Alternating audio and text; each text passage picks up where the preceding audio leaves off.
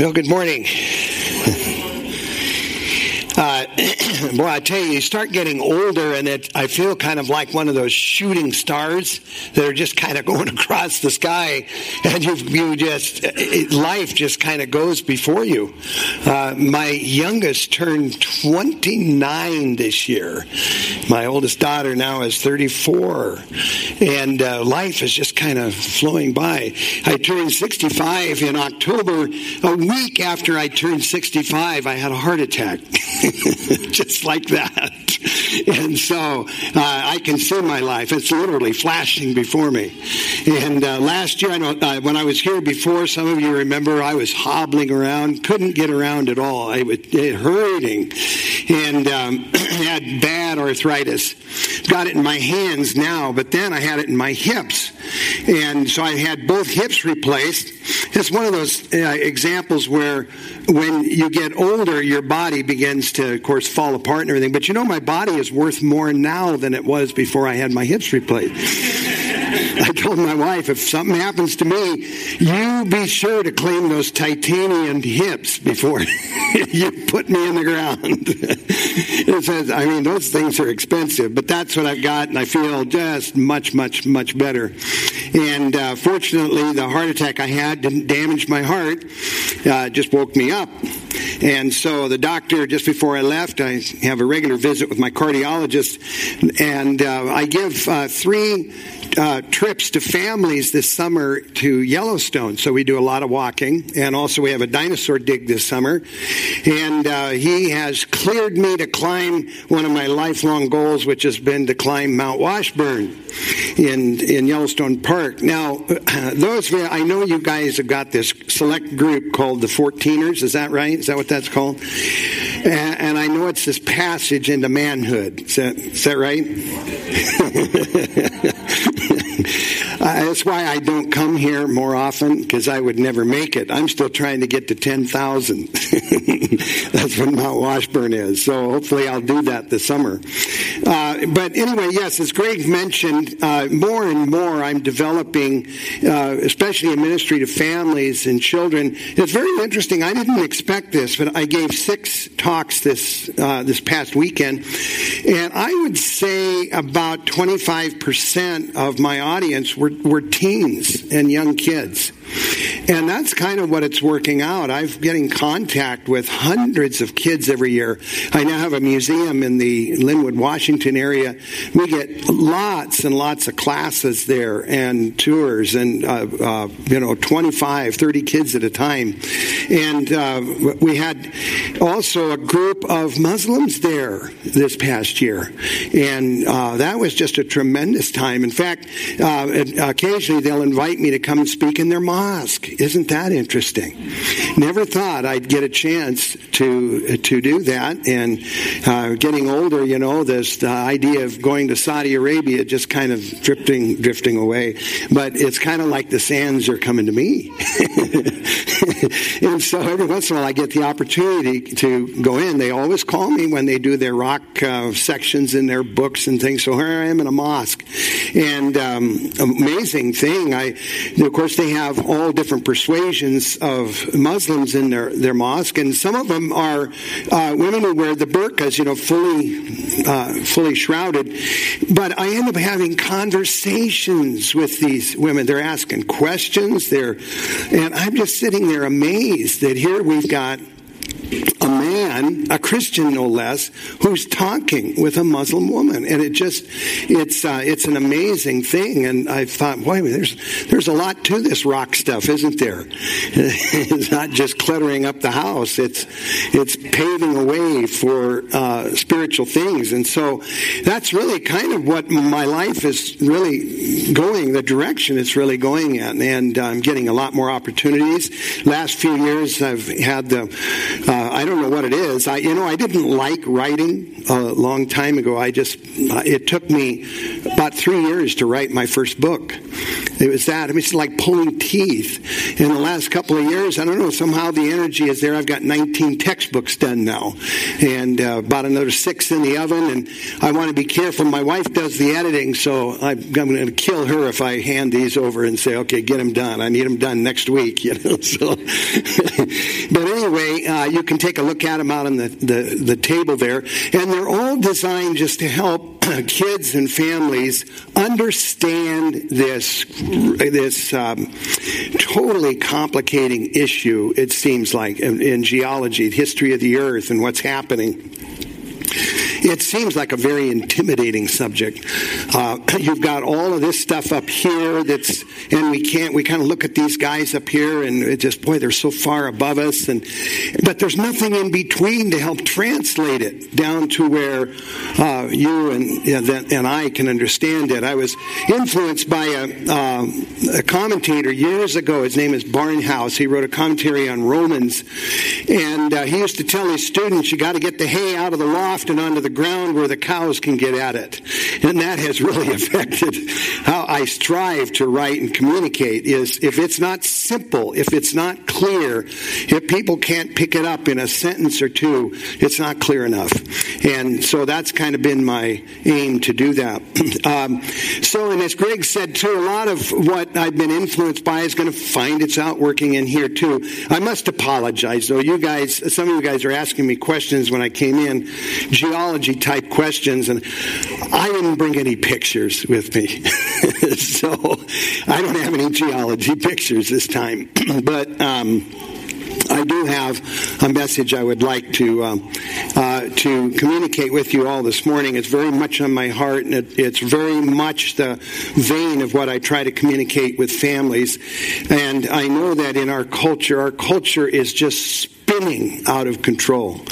And some of us have the advantage of having lived a little longer than the rest of you, and we can see those changes. Years ago, they used to be very gradual, and it just seems like in the last 20 years, the changes have been clicked off, and you could just see them changing rapidly.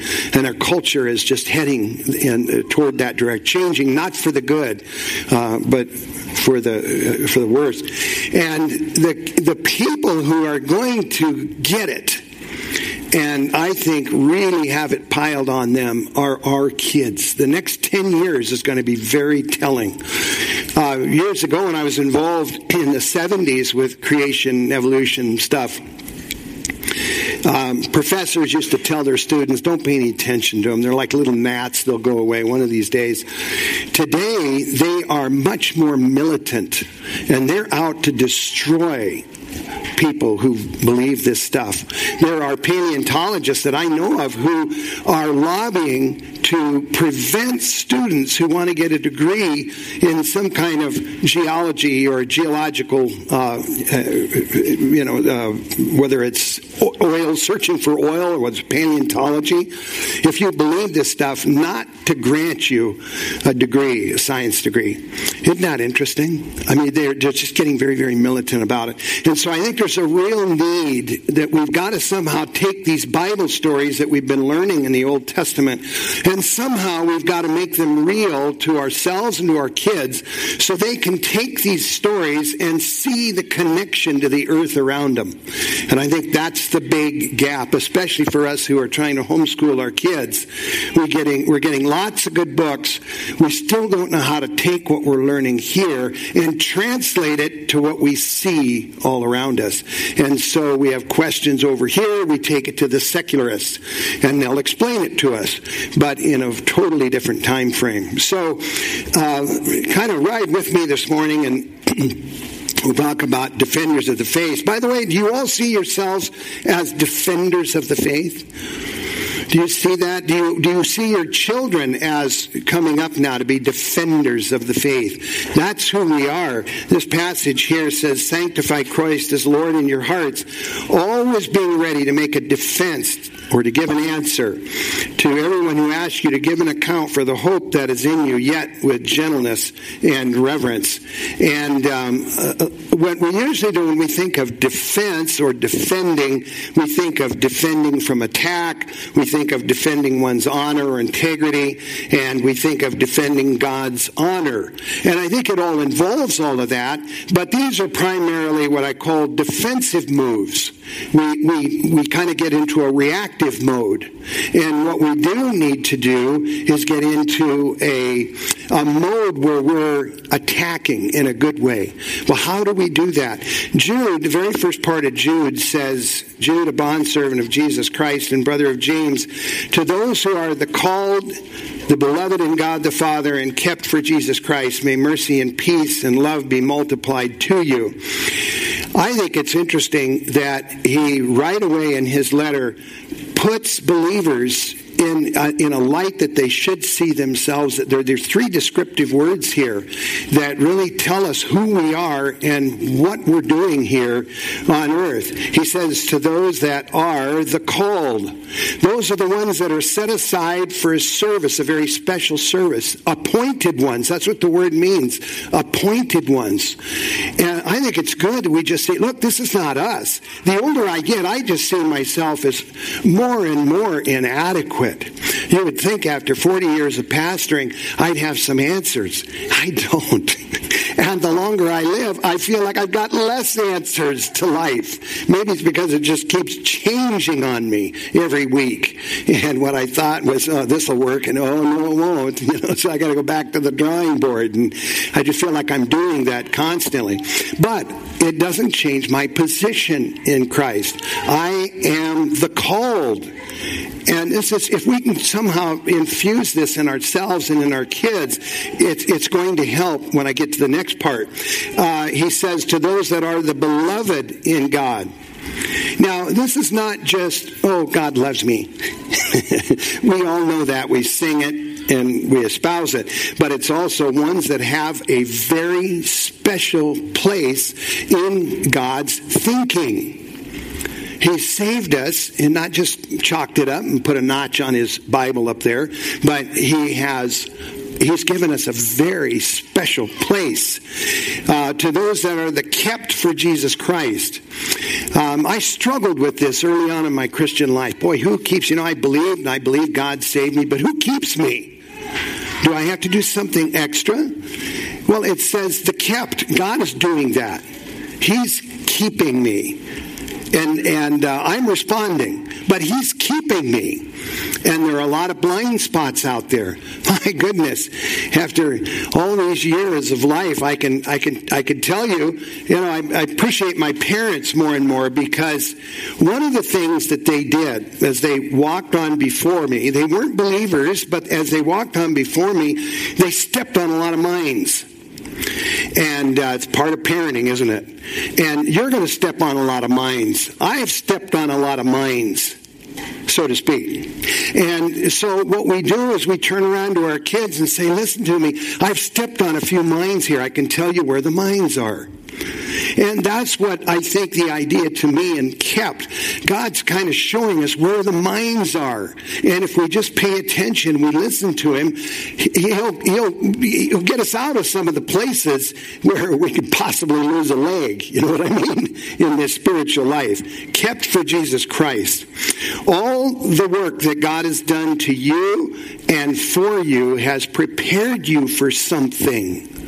It's prepared you for something. It's not just this position, this glorified position, now we're waiting till heaven.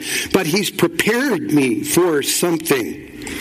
We have entered into God's service as soldiers, ambassadors, witnesses, sons, believers in the true God. And you know this. I mean, you could probably add a few of these titles. This is all true of us as believers. But here's the big question. For what? For what has he prepared me? For what am I a witness? For what am I an ambassador here? And I know you know the answer. I'm prepared for the gospel. I'm in the gospel. But what does that mean? And what does that involve? And what does that require? Jude goes on in that same chapter. He says, Beloved, while I was making every effort to write you about our common salvation. Now look here, he's going to switch topics a little bit. This is what he started out to. This is what he had in mind when he wrote the letter. Then he says, I felt the necessity to write to you, appealing that you contend earnestly for the faith, which was once for all handed down to the saints. That's another one you can add to the list. We are one of the saints. It means a sanctified one who's set apart, again, for some kind of a purpose. Well, I want to look at this just a little bit closer. He says, contend earnestly for the faith. Contending earnestly for the faith. What does it mean? It means agonizing in the ring for clarity and conviction involved in the struggle for faith. This is such a hard job. You can't just go around in a vehicle like how many of you were kids in the 50s? Any of you out there? A few of you. Do you remember if you lived in a small town, the way the town would get messages to the community was they had this old, for us, it was this old army vehicle. And it had these loudspeakers on top. And they'd go down every street in the community announcing their message. And so why don't we just do that with the gospel? If it's just hearing the gospel and kind of reminding people that it's there and they hear it and they're going to get saved. And we do this vehicle marches around. God so loved the world that he gave his only begotten son. This vehicle goes up and down the streets and so on. But it's not just saying the message that's involved in faith and in belief. It is actually clarity, bringing clarity and conviction to this whole agonizing struggle to not only believe yourself, but it's also to help others believe. He says, contending earnestly for the faith. It's the word we get epistemology. One of those big fancy words. It means the study of belief and all it stands for. So this is part of our mission. We're here to help clarify the issues. We're here to clarify the message of God and help bring people to conviction. Now, yes, it's the Holy Spirit that reaches in and touches the heart. But guess what? What do you think he did all that work for us and in us? It's so we can be involved right along with him. And this is going to necessitate that you and I work very hard to try to make the issues clear and help them believe. That's what we're here for. One of the things that's really helped me, and not only in my ministry outside of my life, but also when I get around my fellow believers, whether it's in Seattle or here or any place else, one of the habits I've developed is just to ask God before I go, God, help me build the faith of those that I'll be around. Just a very simple prayer. Meanwhile, I know that all of us struggle in the morning.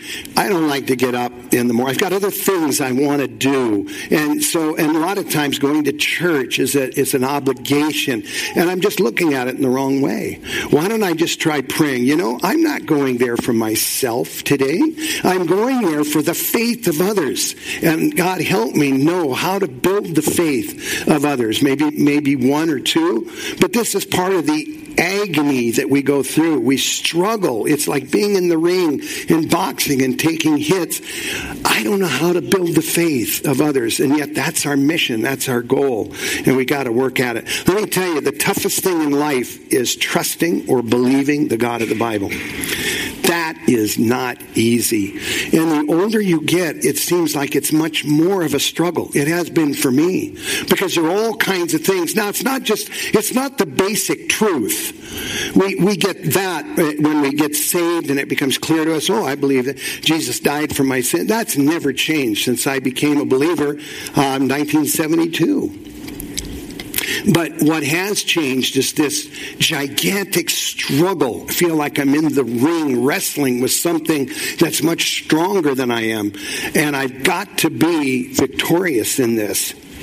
So the faith, he says, the faith delivered the faith once for all, delivered to the called, the beloved, the kept.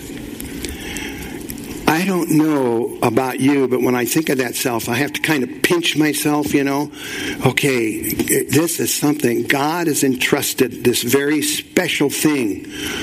It's the only way for salvation is belief in this God and His Son. It's the only way we're going to get to heaven. And you start realizing that, and boy, the weight of that message. And it doesn't mean that people are going to go to hell because of you.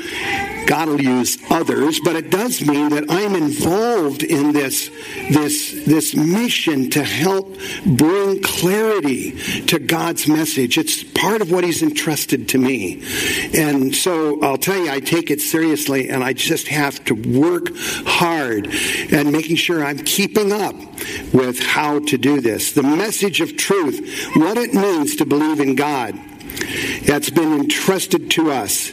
Nothing else is more important in life than how we take this message and work hard at understanding how to respond to the changing culture around us. It is a struggle.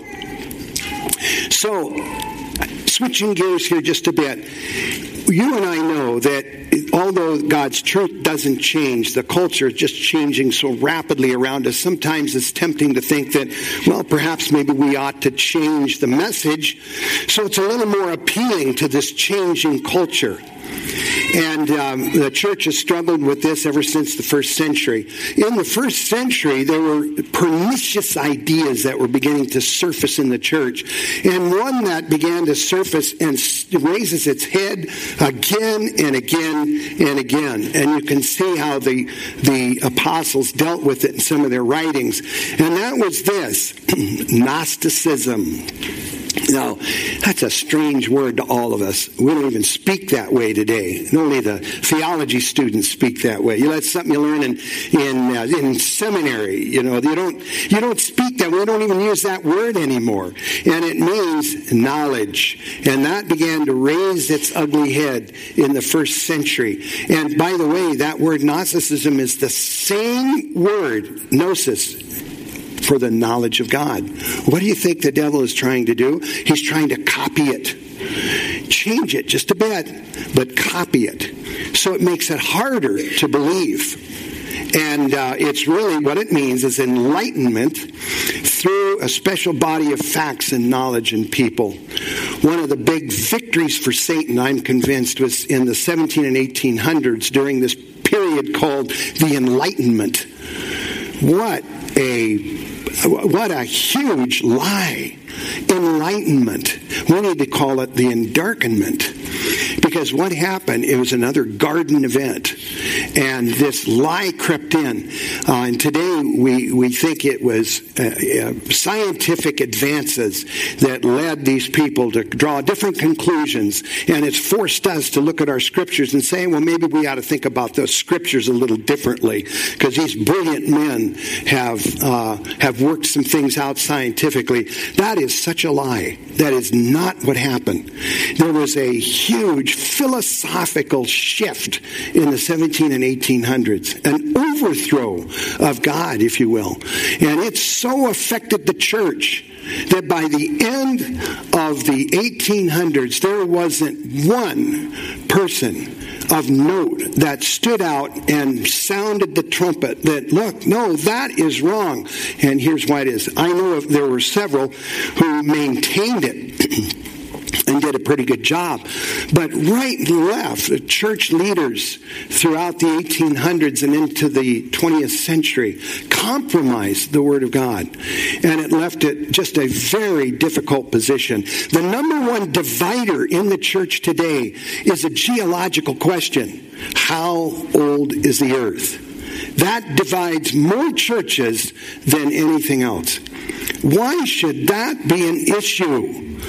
It's so clear in the scriptures, and I think it's because our faith needs to somehow wrap around what God has communicated and understand it. Paul says this, "O Timothy, guard what has been entrusted to you, avoiding worldly and empty chatter and the opposing arguments of what is falsely called knowledge." And there's that word gnosis. The knowledge of God is gnosis. But the devil is right there making a duplicate copy, but changing it just a little bit. Now, one of the changes that he's made, and I talk this way because I believe that's what's gone on. We don't use that word Gnostic anymore, or gnosis. We do use the word knowledge. But do you know how it's translated today? All that's been done is shift the word from Greek, gnosis, to Latin, science. Science is from a Latin word meaning to know. Isn't that interesting? Just shifted gears a bit. We're still back here trying to figure out what Gnosticism means. Meanwhile, culture has shifted away from Gnosticism, and now we've got scientism. And what it is simply this. It's enlightenment through a special body of facts and knowledge revealed by men and women who embrace views shared by an enlightened group of qualified people. That's what it is. Now, not everything in science is that way, obviously. But what's happened to us is that science has kind of been mixed with not only facts, but also opinions of these men who have long ago rejected what God has to say. Some of them are good believers. Majority of them, to some degree or another, reject the historicity of the Bible. And that's really put a strain on us.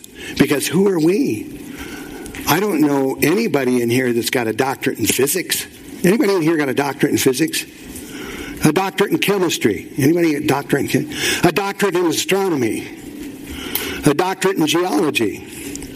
Well, who are you to talk about creation then? You see what I mean? And it intimidates us.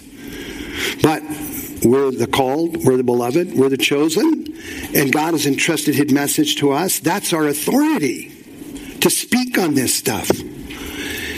Now, what has happened here is this has pushed us a little bit, and this is why we must make a defense for the faith. It's getting trampled on by a false knowledge. Science has made an assault on the truth of our origin and the consequences for sin, the flood. The flood is the most attacked thing in the Bible by the secular community. It started that way in the late 1700s. One of the goals of Charles Lyell, who really drove geology in the 1830s, his personal goal was to eliminate any reference of Genesis when studying geology. That was his personal goal. And I would say he was very, very successful at it. We're reminded here, sanctify Christ as Lord in your hearts, always being ready to make a defense to everyone who asks you to give an account for the hope that is in you, yet with gentleness and reverence. So let's talk about defense here. Of course, it's the word apologia. It's the word we get apologetics from. It means giving a reason for belief and also confronting error. Both of those are involved in the idea of apologetics. Sometimes I think we have this concept of apologetics as mastering a whole bunch of facts so we confound the enemy with our facts and our evidence.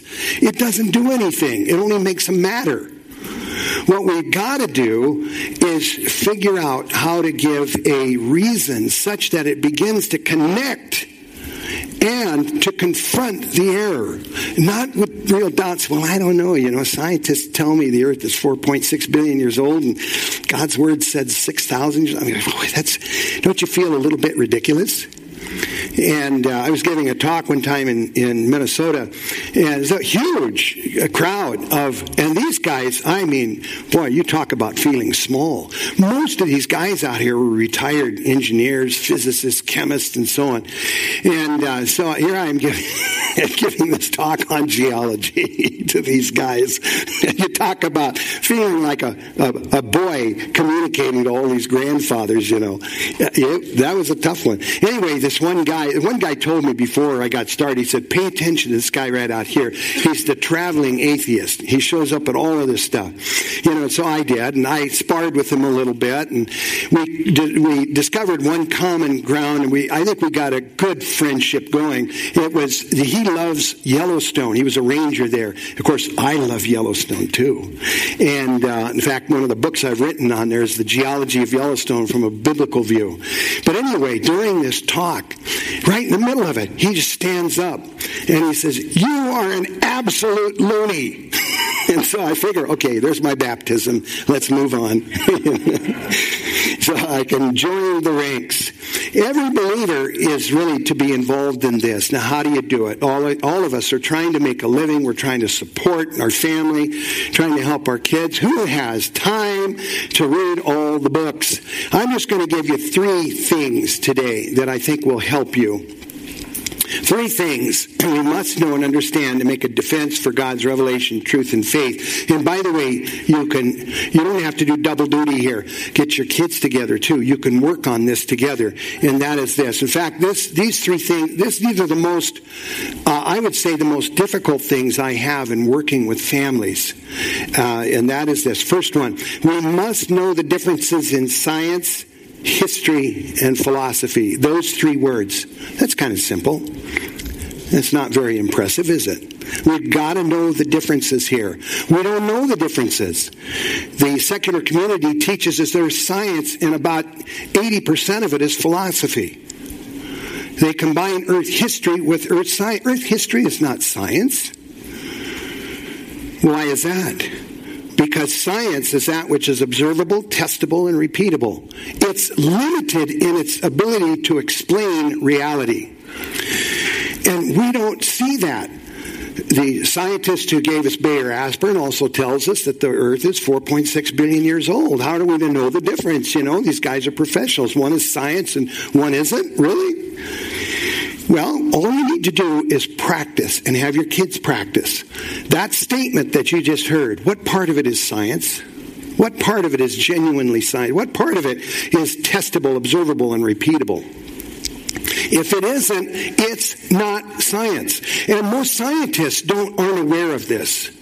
They don't practice this. But we have to be faithful to reality out there. And so we have to remind. This is a part of confronting. And I'll do this all the time. What part of what you just said is science? Somebody said, you know what, it's been proven that evolution is true. And I'll just say, rather than trying to defend it, I'll just say, well, can you tell me what parts of evolution are actually science? Well, I can't really list them right now, but it's all true. It's all, just tell me, what part is genuinely science? And that's, I think, what we've got to do by being on the offensive. Second of all, history. History are documents from eyewitnesses, one-time events. This is why the Civil War is not science. The Civil War is history. It's a one-time event. Now, I know we have reenactments, but nobody loses their life unless you're involved in the reenactment of the Custer Battle out where I grew up. Those guys play for keeps.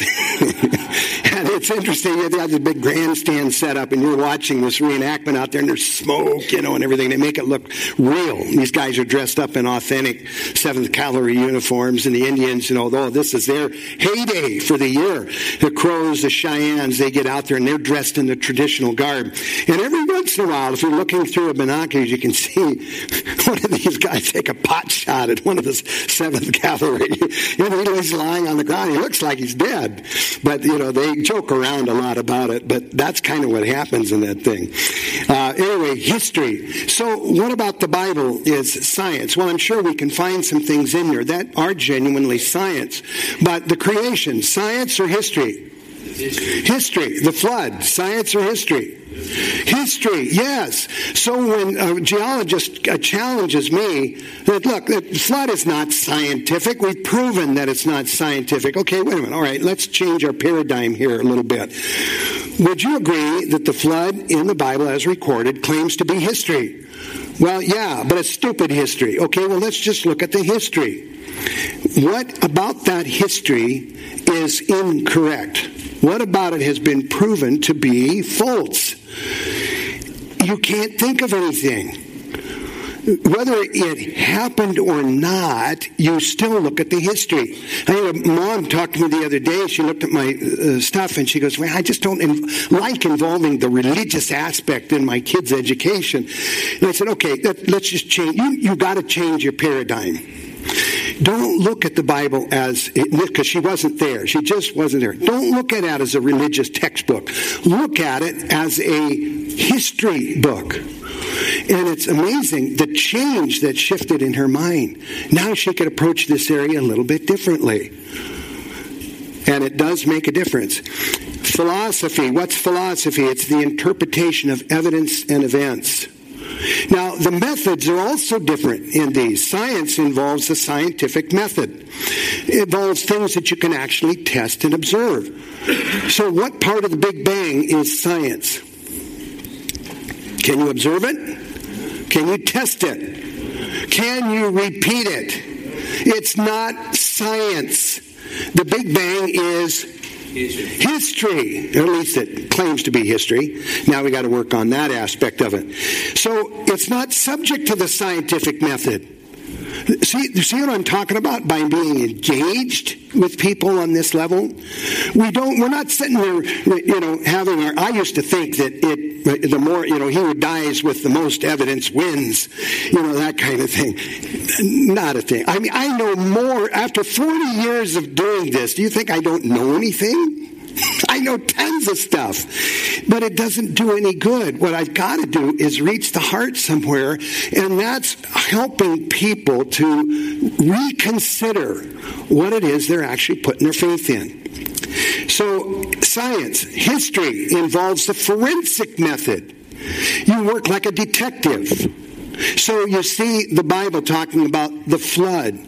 Have you been able to work like a detective? What around you can serve as evidence that is easily explained by what you read in Genesis?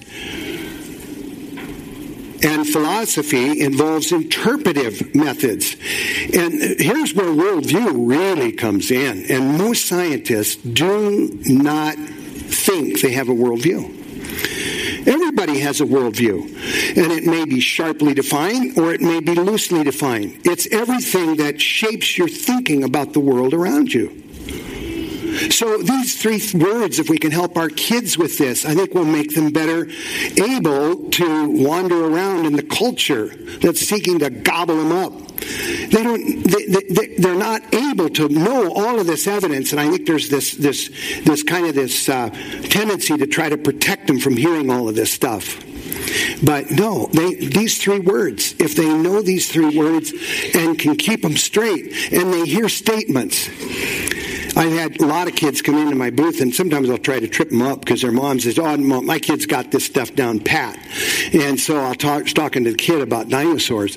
And so we'll kind of drift away from the scripture a little bit, and finally it'll come out. Yeah, dinosaurs disappeared 65 million years ago, and the mom just looks at it and says, where did you hear that? And this is, kids they're doing some thinking. And the moms are kind of at a loss now. How do I teach them now? What books do I get? No, not the books. These three words. Teach your kid to hear every statement and analyze it in light of these three words. And it'll help them stay out of trouble. It'll also help them communicate. Now, let me just blow up a myth here right now. The conflict in the Origins War is not one of religion versus science. We hear this all the time, and it's intimidating. The conflict in the Origins War is one of religion versus religion. If modern geology is not science, it is history and philosophy. So therefore, it is a faith. It's a religion of some kind. Belief versus belief. The second thing I'd like to pass on to you is this one. We must know and trust the scriptural account. How many of you could recite Genesis 7:11 now? Could any of you do that? You know what Genesis 7:11 is? How many of you could recite Genesis or John 3:16? None of you? Greg, what are you doing? Come on, raise your hands. I know Colorado people are a little more staid, and I know our marijuana laws are a little more liberal than yours, but come on, really, okay? So raise your hands. Do you know John 3:16? Yeah. Well, listen, Genesis 7:11 is perhaps the most crucial verse dealing with the history of the world, aside from the creation. It's all about the flood and what happened on the first day of the flood. And I think part of our difficulty in having the faith to counter some of the stuff out there is that we don't know our blooming scriptures. We don't know them. Most of the time, I think we spend looking in the scripture for encouragement. Oh, God, just encourage me today. But I feel so down. I feel so low. Oh, there's a good verse. Okay, now I can go to work. And we don't really take the time.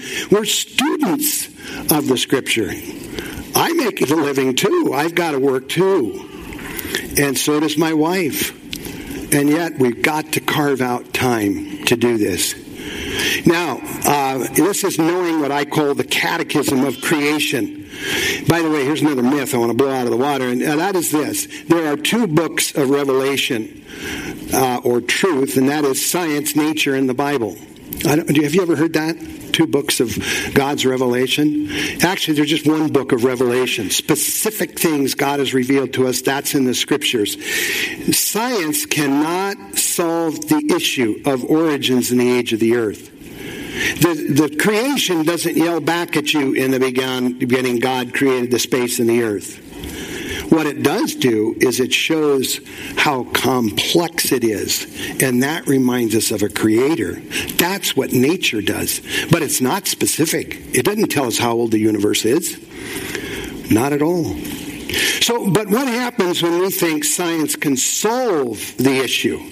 Well, here's this verse, Genesis 7:11. In the 600th year of Noah's life, in the second month, the 17th day of the month, and the same day, all the fountains of the great deep burst open, and the floodgates of the sky were open. What do we do when we're sometimes challenged by scientists? We reinterpret the scriptures. That has happened ever since the 1800s. Well, there must be a huge gap between Genesis 1:1 and Genesis 1:2. There's got to be, because scientists are right, aren't they? So we fit everything scientists are telling us into this one gap. Or, wait a minute. No, the word day is not specific. The word day can mean millions of years. Well, what happens if the scientific community suddenly adjusts things and say, actually, the word day means 10 million years or 50 million years? Now what? You see the position we're in? We start reinterpreting our scriptures because we're intimidated by this secret knowledge out here that only this group up here can know. Number 3, we must be able to apply the catechism of creation. Now, some of us, I think, are doing a good job with each other and with our kids at knowing the catechism of creation, but we can't apply it. We get to, like the Rockies. How old are the Rockies? When did it happen? What happened when those mountains were born? Can you think of how the Bible might be able to explain all of that? Have you thought even about that? Anybody know the secular age of the Rockies? Actually, they're very, very young. About 70 million years or so. Now, oh boy, that's ancient. Well, in light of a 4.6 billion year old Earth, that's pretty young. Guess what? The Bible agrees with that. Did you know that? Because the Bible teaches us at the end of the flood, the mountains rose. So we would say the mountains are approximately 4,500 years old. What a loony! But you see, I can demonstrate that from the scriptures. Being able to formulate a history of the rocks and the landforms based on the catechism of the scripture, that's what I'm talking about. Well, wait a minute. The Bible's not it's not a science textbook. Well, that's true. I would agree with that. It is a book of history. And so we got the edge on the scientists. What's their limitation? They can't observe, right? They can't test it and they can't repeat it. So really, science ought to be silenced when it comes to the origin of the earth. And we ought to pick up our books, get out of the science room and go down here to the history room and now have our discussion. Now you and I are on the same plane. Now the doctorate of geology and I are on the same plane. Now the doctorate of physics and I are on the same plane. You see that? You're in my territory now. So let me give you a basic biblical historical framework. And you can copy this if you want, but here it is, okay? What we're looking at is about 6,000 years of Earth history. We start with the creation, which was a literal 6-day period brought about by God's Word. This solves the whole dilemma of the starlight and time dilemma. Have you ever heard that one?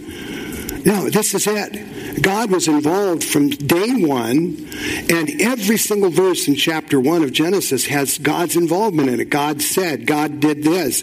God said, let there be, and there was. We're not talking about a naturalistic universe. We're talking about a supernaturalistic universe. This was the big stumbling block for the deists in the 1800s. They couldn't get over miracles. And so science today rejects all miracles. If it's a miracle, it's not science. Well, that may be true. You can't repeat it. Can you repeat Jesus' miracle of turning water into wine? My brothers tried it in high school. And they had to use a few more ingredients to make it work. Yeah, no, those aren't scientific things. But then science says, I can't say anything. It's out of my territory. So we go on to history and we talk about it. Then you have the pre-flood period. This is a period lasting about 1,600 years. Now, how can I throw around all these numbers? Why can I do that? Do I just know more than you? How could I do that? If you go into Genesis, those first 11 chapters, did you know there's an exact genealogy and chronology given for the age of the earth? Now you have to work a little harder and put it together and do some math and so on. Dads, I know that's not a favorite subject of yours, but this could be something you do this afternoon instead of taking that nap you've always wanted. Kids, you can go for Father's Day. Let me take a nap. Don't bother me. Don't bug me. Leave me alone. No, you can say, hey, kids, we're going to do something fun today. We're going to go on a time machine. You want to go on a time machine? We're going to go back in history. And you just start working with the names and the numbers. It's a lot of fun. Then you have this period that happened right after the pre-flood period called the flood period. It's divided into two sections. The filling stage lasting about 150 days, and then the recessional stage where the waters came off of the earth. So the period was about a year. And now during that year is a global catastrophic period in which most of the sedimentary features of the earth were laid down rapidly. That's the key. Big and fast, and in the recent past, we say. Then you have the last 4,500 years, which we call the post-flood period. This is the result of the global flood of Genesis, including volcanism. Do you ever think about that? Geologists tell us the earth began in a ball of molten lava and gases, and over billions of years it worked itself out. And your great-great-great-great-great-great-great-great-grandfather was one of those little cyanobacteria you see swimming around in Yellowstone. That's what they teach. But if Genesis is correct, the earth didn't begin in a ball of molten lava. It began in water. Peter tells us that. Volcanism was as a result of the breaking up of the fountains of the great deep. You see how our template here for Earth history is beginning to channel us a little bit differently. Climate change. I believe in climate change, not just because I'm from Washington. I believe in climate change.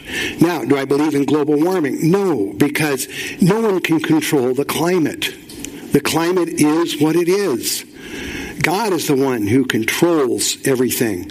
But the climate changes that we have going on today, I believe, are as a direct result of what the flood did to our once beautiful planet. And, of course, localized catastrophes. Do you ever think about earthquakes? How could earthquakes be very good? Earthquakes are a part of a very weakened earth brought about by the flood.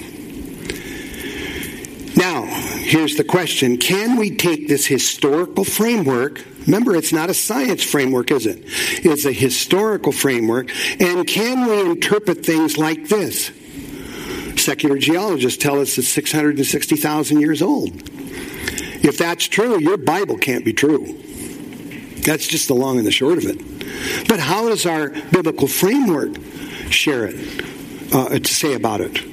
If it occurred during creation, it wouldn't even be here because the flood would have wiped it away. It must have happened as a direct result of the flood. Can we explain this? How did this happen? If that was a product of creation, the flood would have washed it away. How about these? You 14ers, you. You're the ones I really expect the brilliance of geology from. Unless you're just climbing that thing to prove your manhood. Climb that thing and ask yourself on the way up, how did this happen? And are these mountains really all that old? Both the catechism, we must be able to know both the catechism of earth history and the application of the catechism. Now, Greg said that's enough. So what I'm going to do is stop here. There's one other question I'd like you to think about, though, and we won't tackle it right here. But if you want to out in the hall, I'd be glad to discuss it with you. And that is, I know what you're thinking. You're saying, well, wait a minute. Hasn't radiometric dating proven that the Earth is old? Now this is a good one here. And we've got to understand it, because if you don't, it can be like the Achilles heel of Christianity. But there are some very interesting things. If you just look at your biblical framework, you can have some good questions to ask about this whole process. So let me just leave it right there, okay? And hope you enjoy your day today. Happy Father's Day to you all. And I know that those of you who don't have kids, I know that you may be a father somewhere. And, well, of course, I mean spiritual kids, okay? but you're a father, nevertheless, somewhere along the line here. And wish you a happy Father's Day. And if you get a chance, you can take a look at the books I've written out there. You're under no compulsion to buy these things. They're out there. I'd just like you to see what I'm involved in and give some hope to you for how to combat these changes in culture. So have a great day today. And let's close here in prayer. Lord, we thank you for your word. We thank you for the truth of it. We thank you for the power of it. And we ask you, God, to help us be masters of these words and to help us have confidence in your words so that we can offer a good defense in this changing culture. Amen.